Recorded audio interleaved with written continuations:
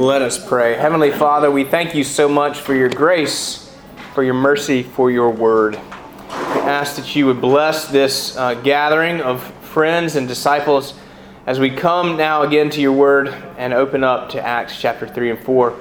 We ask that you would draw us to yourself, that you would teach us about, once again, about salvation, about reconciliation with you, about what it is to proclaim your word in the world. We ask this, Lord, for your glory and for the good of this church. In Christ's name, amen. Amen. All right, so we're in Acts chapter 3, but first I wanted to say we started nearly a year ago in Genesis chapter 1.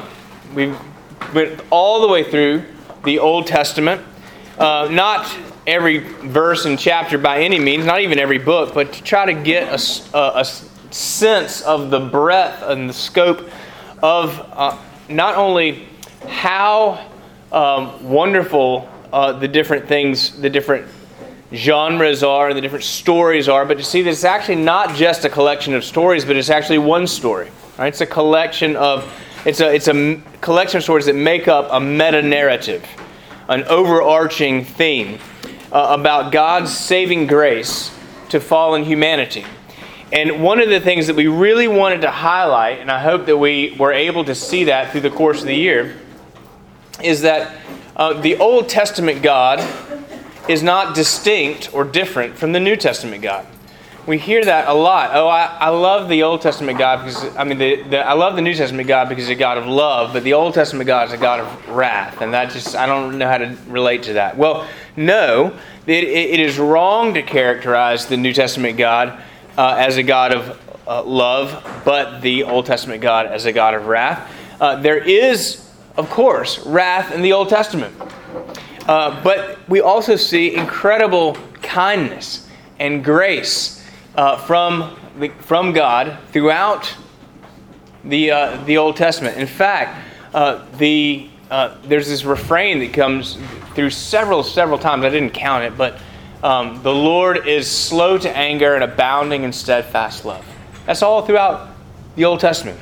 That was their view of God. Yes, He's a God of judgment, but also in the New Testament we see the full wrath of God poured out on one person who didn't do anything wrong. So it is important to see that the whole breadth of the Old Testament and New Testament tells a single story about God's grace to fallen humanity. In Jesus, the fullness of God was pleased to dwell. I preached on that from Colossians a few weeks ago. Meaning to look at Jesus is to look at the Father. When we say in the Nicene Creed, they are of one substance, being of one substance with the Father. Jesus is, Jesus said some amazing things about his relationship to the Father. I and the Father are one. I don't do anything apart from the will of my Father. And yet, if you think about that, unless he is God, that would be those would be really terrible things to say. Like, you would say, I love God, I have a close relationship with God, but you would not say, I and the Father are one. Never heard any disciple of Jesus Christ say that.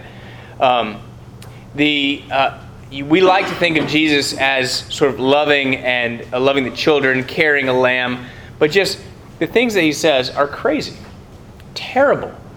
Your sins are forgiven. Who says that? Unless he has the authority to say that because he is, in fact, God. Remember in the Sermon on the Mount, you have heard it said of old. And then it was like, do not murder, or do not commit adultery, or there's I think it's 6 things that he goes through in Matthew chapter 5. But I say to you, so he either not contradicts, but he sort of steps in and reinterprets, sometimes ups the ante a little bit. Who has the authority to do that? Well, nobody except for God. So Jesus says some incredible things to say that he's always rooted in the Old Testament. And what we see is that the cross is the consummation of salvation history.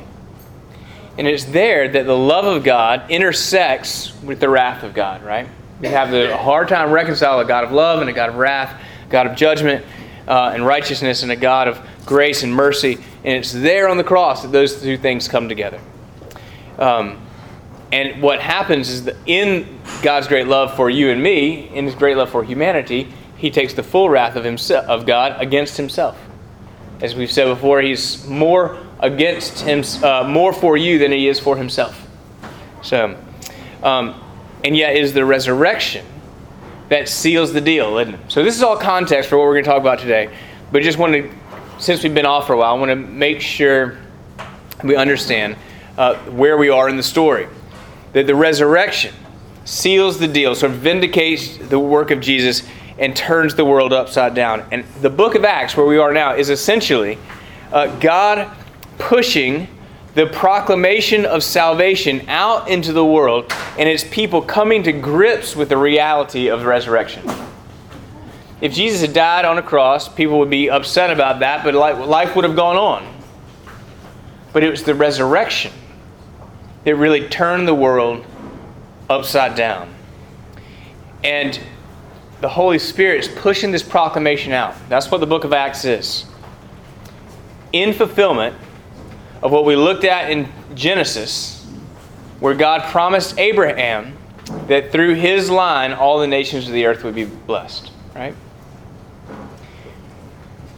So, Acts is the testimony, we'll see it today, that there is salvation in no one else, for no other name under heaven given among men by which we must be saved. Everyone, can we give Matt Skaggs a round of applause? Good job. Well done, young man. You're doing a great job. You're doing a great job. All right. So we have two passages. We're going to spend most of our time in Acts 3 and 4. We're not going to talk too much about the martyrdom of Stephen, although it's really compelling, really interesting and horrible, wonderful story. But we have two passages of great faith and great persecution. And I think actually in the context of Acts, in the context of Scripture, it's remarkable that these two events get so much real estate in Scripture. I mean, Paul's whole year-and-a-half visit to Corinth, of which came out of that two massive letters, that whole visit doesn't get the real estate that these 48 hours get in Acts. And so Acts 3 and 4, if you've read ahead, Acts 3 and 4 begin as Peter and John and some of the other disciples are heading to the temple to worship. And a pretty ordinary, regular sort of event happens when a man who is lame from birth, he's a beggar, asks them for alms. Just like you might expect. Somebody, if you're headed to the cathedral downtown, somebody on your way in might stop you and ask if you have a couple bucks. And Peter looks at him. It's a really descriptive little sentence. He looks at him and calls the man, "Look at me." The man looks at him, expecting to get money, and he says, "Silver and gold I do not have, but what I have I give to you. In the name of Jesus Christ, stand up and walk." I've never been in that spiritual place where I felt like I could say that to someone. I have prayed for healing many times. I've never told anyone, "Get up out of your hospital bed, we're going home." Like that is... I don't know what that feels like. I don't know what sense of the Spirit. I don't know if Peter made a decision or if the Holy Spirit just took over his tongue. I don't really understand what that looks like. I'm so glad it did happen, but I've not seen something quite like that. I've seen people healed miraculously, but I've never seen anyone command someone to stand up. I will say there was one time early on, I was in seminary, I think. It was the first person that I'd ever really walked through, and she ended up dying. I'd never walked with her through her illness and to death before, and I never walked with anyone like that. And I can remember recalling this passage in seminary and thinking it and wanting to say, "Silver and gold I do not have, but this I command, I have. What I have I give to you. in the name of Jesus, stand up and walk. I couldn't make myself do it. I mean, call it a lack of faith, call it wisdom. I don't know. But it was, I was afraid to say that. Now, was that the Holy Spirit moving in me and she'd still be with us today? I don't know. But I know that I don't really know the spiritual state that says I'm prepared to tell someone who has been lame from birth to stand up and walk, and to face the kind of ridicule that would come, or the sort of laughter at and scorn that would come if you said that and he didn't stand up and walk. That's the way my mind works anyway. But yet, what happens? I mean, we also see that people were just clamoring to get their sick relative in Peter's shadow as he walked by. So, I mean, there's another thing going on. This is a special time in the life of Christian history. I'm not saying that things. I bet there are plenty of preachers that could tell you stories like that. But I've not experienced it. Anyways, tells him, the man gets up. Everybody is amazed. They see it happen. They've known this guy. They've come to worship. They've come to the temple. He's asked them for money. All the people, they know this guy. He stands up. He's walking. He's jumping. He's so excited. And everybody, and so Peter gets up and preaches. This is the second sermon he's preached since, remember the sermon at Pentecost. 3,000 people came to faith.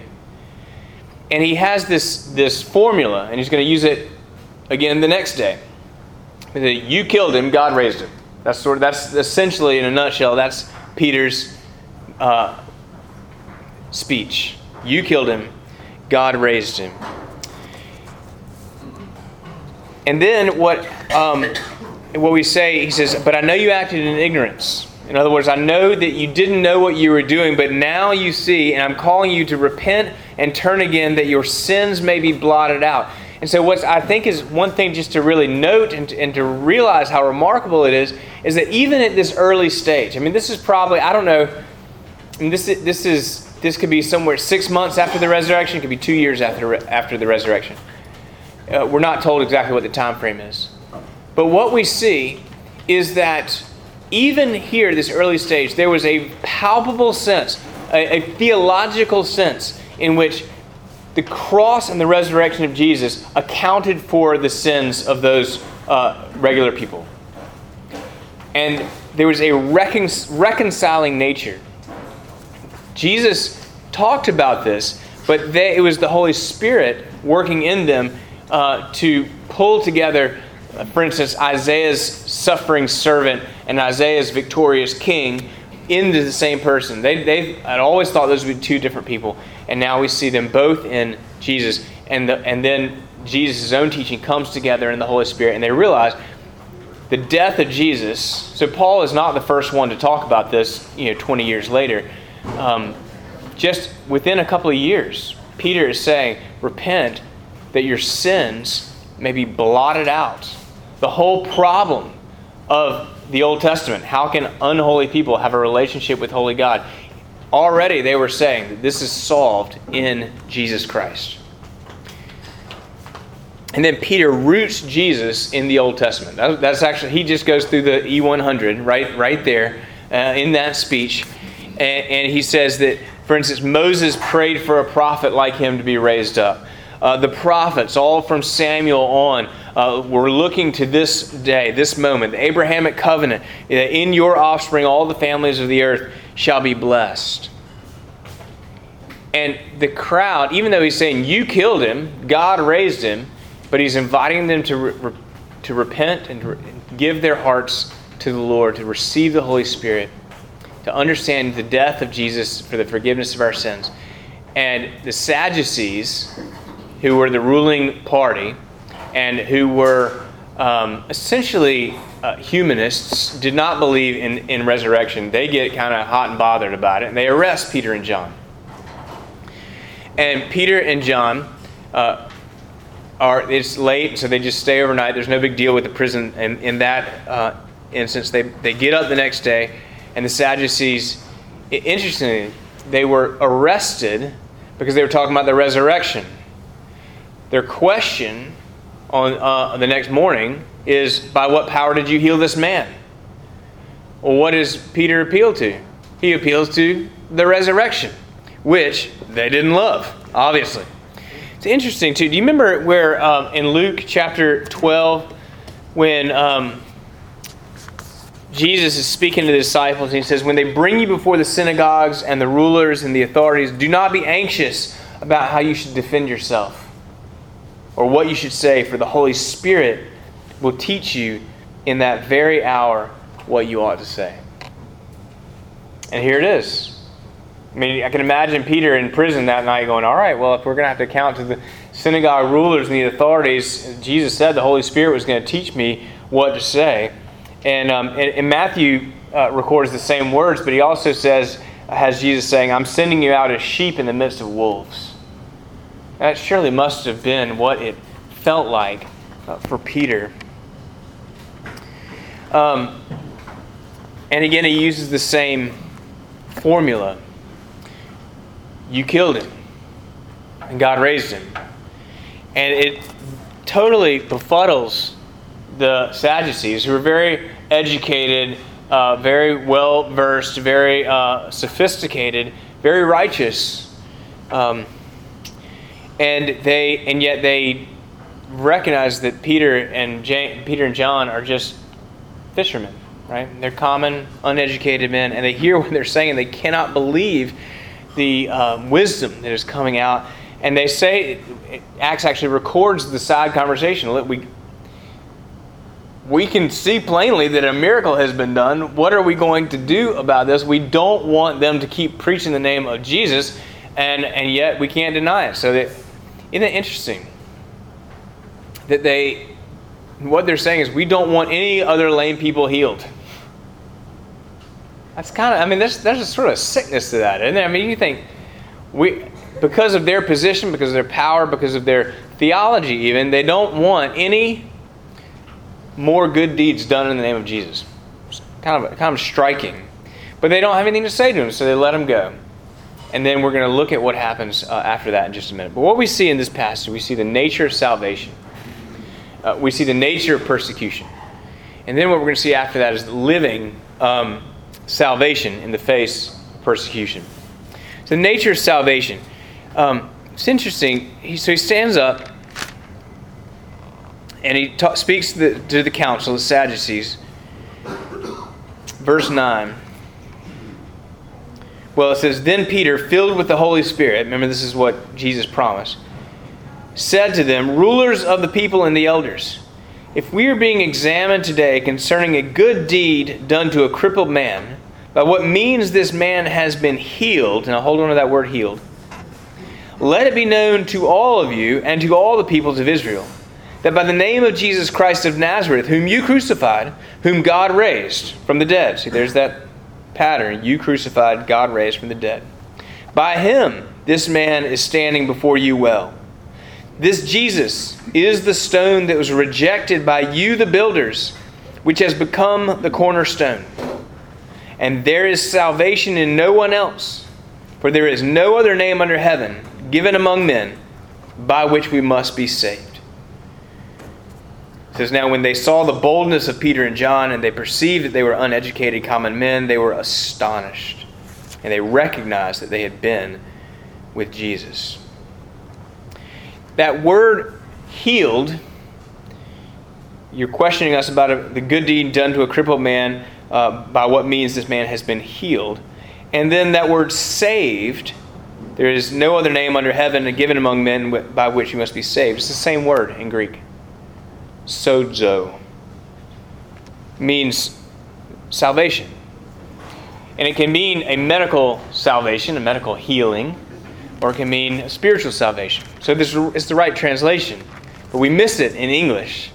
That Peter's saying that the healing of the lame man is actually an incredible picture of what God does to us spiritually. Right? That we are, by our own merits, without the ability to walk, spiritually speaking, in and through, except in and through the name of Jesus. We are crippled. We may want to do what's right. Remember Paul says in Romans 7, the thing I want to do, I do not do, but the thing I do not want to do, that's what I do. Wretched man that I am, who will save me from this body of death? What he's saying is that I can see what I want to do, but I don't have the power to do that in myself. And you could imagine for all his days, this crippled man, this man who was lame from birth, could not walk. All his days he wanted to get up and walk, but he could not. He did not have the power. And it was only through the name of Jesus that he was able to get up and walk. Now, this is not a promise that when someone speaks to you and says, in the name of Jesus, get up and walk, that you'll be able to do that. It's not a promise of healing. What it is a promise of spiritual salvation. It's a picture. It's an illustration of what happens for us. And just as the man was overcome with joy and everyone around him came to marvel and celebrate, so is our salvation a cause for celebration. I mean, every week when we come together, we should be celebrating, right? That's what we're coming to do in our worship, in our Bible study, is to celebrate what God has done, that He has told us to get up and walk. I'm tempted to tell a story. I'm going to save it for the sermon next week. So you'll have to come to church next week. Stay tuned. See if you can spot it. We'll talk about it a little bit maybe in the Rector's Forum. But do we lose that, church? Do we lose that celebration? Does your walk with Christ kind of become routine and just another part of your day in and day out? Or is that just me? They have to be energized. Something has to for me, I can't talk for anybody else, but you need to reaffirm that somehow or another. For me, like last year was Cursillo. Yeah. You need something, it's there, but you need something to spark you. So Joyce said every now and then we need a shot in the arm. We need a reminder. We need a boost. Cursillo was that for you last year. That was great. I think it's almost like every part of your life becomes routine. Your job and your social life and everything. And even, people that you're friends with, and sometimes you just have to on the spur of the moment say, oh, let's go for coffee or something, just to kind of get rid of the boredom for the week. I think we get too comfortable sometimes with things, and it's good to feel comfortable, but like all of us, we got to kind of go outside the box sometimes, like you say, to get re-energized. One of the things that Trent says in his sermon is that hope is born out of discontent. And in that sense where we realize hope, the discontent becomes in retrospect a blessing, right? So that's kind of what you're saying. I appreciate that. That's good. Katie, what were you going to say? I was just going to say, we were born to love and worship God. Yes. And I think that's why a lot of us look so forward to worship on Sunday, because it's a chance to leave everything else behind and get to the real meaning of being with God. Yes. We were made to worship God, and so we look forward to that on Sundays to get to that, where to leave everything else. I love that. Yeah. But isn't it, sometimes the alarm goes off, we get dressed, we come, it's just, we forget sometimes, don't we? We forget. Now, listen, just because I got a collar on my neck doesn't mean I don't forget sometimes too. It's my job to kind of try to make it so that we remember in our worship services. In fact, a lot of times you probably hear me in the liturgy inflecting differently from one week to the next. That's to keep my attention. It's not just to make it more meaningful to you, although I hope it does. But it's to remind me about different things. I might say glory one week, but next week I'll say, I don't know, something else. So, I might just inflect it differently. It's to remind me to be engaged, not just to go through in a rote way. Because our liturgy it lends itself to roteness, doesn't it? Yeah. Anybody else ever go, did we say the Nicene Creed this time? You said it, you stood up, you actually read the whole thing, said it out loud, but you were making your grocery list in your mind as you're saying it. Right? You were thinking about, gosh, Monday morning I've got a staff meeting, and whatever it is. Because the liturgy does that, because we just do it all the time. It takes a decided, disciplined concentration. I used to, sort of early on, I grew up Episcopalian, as many of you know, and came to faith sort of outside the Episcopal Church, although Episcopal Church has really blessed that. But it was really, that first season, I thought, those prayers don't mean anything. They're not spontaneous. And somebody, I think I've said this before, but somebody said to me, you can't just say the prayers or read the prayers, you have to pray the prayers. Which meant to me, like I can say them, I can read them. They don't have to be spontaneous. They're actually born out of incredible wisdom. But it's my responsibility to make those prayers vertical, right? To give myself the experience of worship through that liturgy. Otherwise, it's just dead, right? It's a skeleton. It's the Holy Spirit that puts flesh on that skeleton. So the nature of salvation is pictured in this lame man. And that proclamation that we were dead in our transgressions, we were lame in our transgressions, but we have been made alive in Jesus Christ. That actually is at odds with the way of the world, whether it's inside religious institutions or not. I don't know if you feel like you've encountered persecution for your faith or not. Probably no one here has encountered physical persecution, where you've been jailed or you've been beaten. Maybe some of you have felt a social persecution, where you have been either publicly discredited or just socially marginalized for your faith. But probably also there are people here who have not felt any of that really ever. I want to talk a little bit about just sort of the nature of persecution, because these Sadducees, they get so upset about it. And I wonder, what was it that the Sadducees, in your mind, what were the Sadducees trying to protect? What were they afraid of? Why did they come against a good deed like this, from your perspective? Their traditions. What do you mean? Well, when you're set in your ways, you do the same thing. That's your world. And when you become kind of the king of that, when you see a threat that changes that, you're not in command anymore. You're not in charge of it anymore. They're trying to change what you've done, to change your traditions. And when people feel threatened, they have a tendency to act irrationally. So there's a loss of control, which leads us to act irrationally when we. Okay. That's what I think. All right. No, that's good.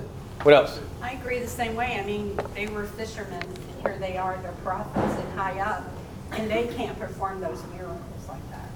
You know, and that's probably what they were thinking. Well, don't do any more because everybody will notice that we can't do them. Yeah. You know, and we're not in charge, and eventually people are going to figure that out. Yeah, we're going to. That they're going to start following more Jesus and not listen to us. Okay. I think, like you said, you get scared. You know, Okay, so it's there's like, fear. yeah, it's like fear, you're the CEO loss, of yeah. a company and some little guy down at the computer has this wonderful idea and it blossoms into something and you're thinking, well, gee, I'm up here and I'm so smart. But that's how, you know, you're supposed to pull that in and use your team, work as a team, and then you won't feel that way. But see, they weren't. They were just protecting what they had. Yeah. And they didn't want anybody messing it up and realizing that they didn't have the power of Jesus. Yeah. Josh, you were going to say something? Same thing. Yeah, same thing. Yeah, the power outside their own power that they. That's right. So think about, what was that, Alan? Their pocketbook. Or their pocketbook, yeah. Well, why are they going to give money? Yeah, if they're going to start following these guys and give money to their cause, not to our cause. Money talks, yeah, You just always follow the money, right? Follow the money. Well, it's kind of human nature too, to drag your feet when change is pushed forward. Except in the church, right? Yeah. Yeah, right. The thing about persecution is what happens is the message of the gospel conflicts with the way that you are living or viewing the world. And that's the whole nature. I don't like it. It doesn't have to be religious persecution. It can be political persecution, social persecution.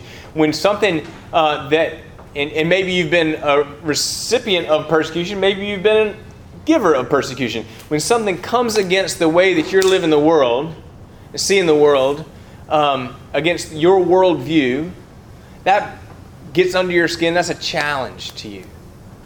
And that's the Sadducees saw this as a challenge. There's salvation in no other name except Jesus. Wait a second. Salvation comes by following the law. And if you're saying that now they just all you gotta do is believe in Jesus, they're gonna go off and be nuts. And that's, that totally undermines. They would have seen this as incredibly blasphemous. So I don't think they were just power hungry. They probably were power hungry, but I don't think they were just power hungry. I think they were entrenched in their traditions and could not see this as a fulfillment of their traditions. They saw it as yeah. But so for one time I went. I can just remember this is really interesting. Thing happened when I was with my church before seminary. We had this ministry called 2 by 2, and we went out and we just wanted to tell people in the neighborhood we were there. Hey, if you're ever looking for a church, we're right up here. We'd love for you to join us sometime. That was really the whole message. And we went out 2 by 2 and said that. I remember this one guy, he started just yelling at us. Like we didn't say, hey, good morning. We're from the Church of the Holy Cross. And he just went off. It had nothing to do with Church of the Holy Cross. He was just angry. He didn't want to hear anything about Christianity. Because if you were to now sit down, put him on the psychiatrist chair and ask him about that, it's because he knew that Christianity was totally antithetical to his worldview. Now he might have, had thought that there's no way a dead man can rise from the dead or anything, something like that. But that's the nature of persecution. It undermines power, and in fact, it calls all power to lie down before it, and power is not going to lie down. Right? That's the nature of power. Psalm 118 is a wonderful psalm, and this verse 22 is used throughout the New Testament. The stone that the builders rejected has become the cornerstone. You've heard this verse before. It's used. Jesus uses it. Peter uses it in his letter in 1 Peter. But Peter uses it here. But here, Peter actually changes it a little bit. It doesn't say the stone that the builders has rejected has become the cornerstone. He says the stone that you builders have rejected has become the cornerstone. Now, Psalm 118 is all about the unexpected reversal of power. When you think about, a lot of the Psalms are about this theme, right? A lot of the Psalms have to do with Israel or an individual, a king or something. Maybe it's David. He's down and out. Things are looking bad. God lifts him up. And that's what the theme of Psalm 118 is. And probably Psalm 118 verse 22, the stone the builders rejected has become the cornerstone. It was a proverb of that day. And so the psalmist is saying that proverb about the stone the builders had rejected has become the cornerstone, the primary, the foundation stone. That proverb fits in this scenario. And so, interestingly, the verb for rejected that's used in the Greek version of the Psalms and that used in Matthew and Luke and then also in Peter's letter, it means rejected means we looked at it was of poor quality. The stone was, it was we needed granite, but it was slate or something like that. It was unfit, and so it was rejected. Rejected is unfit. But here, Peter switches the word. He doesn't use the same word for rejected. He uses a different word. We miss this in English. It sounds like it's the same word, and it's a good translation. But what it means is he was rejected with disdain. He was rejected with anger. He was scorned. And he doesn't say the builders, but you builders. Because he's speaking to the Sadducees, the council, the ruling elders.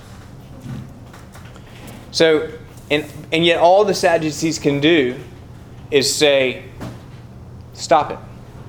Stop this proclamation. And what Peter says is, listen, you got to decide whether it's right for us to obey you or to obey God. And think how bold, think how disrespectful in one sense that was for Peter to say to the elders of the church that actually we're not going to obey you, we're going to obey God, even though it's your job to teach us how to obey God.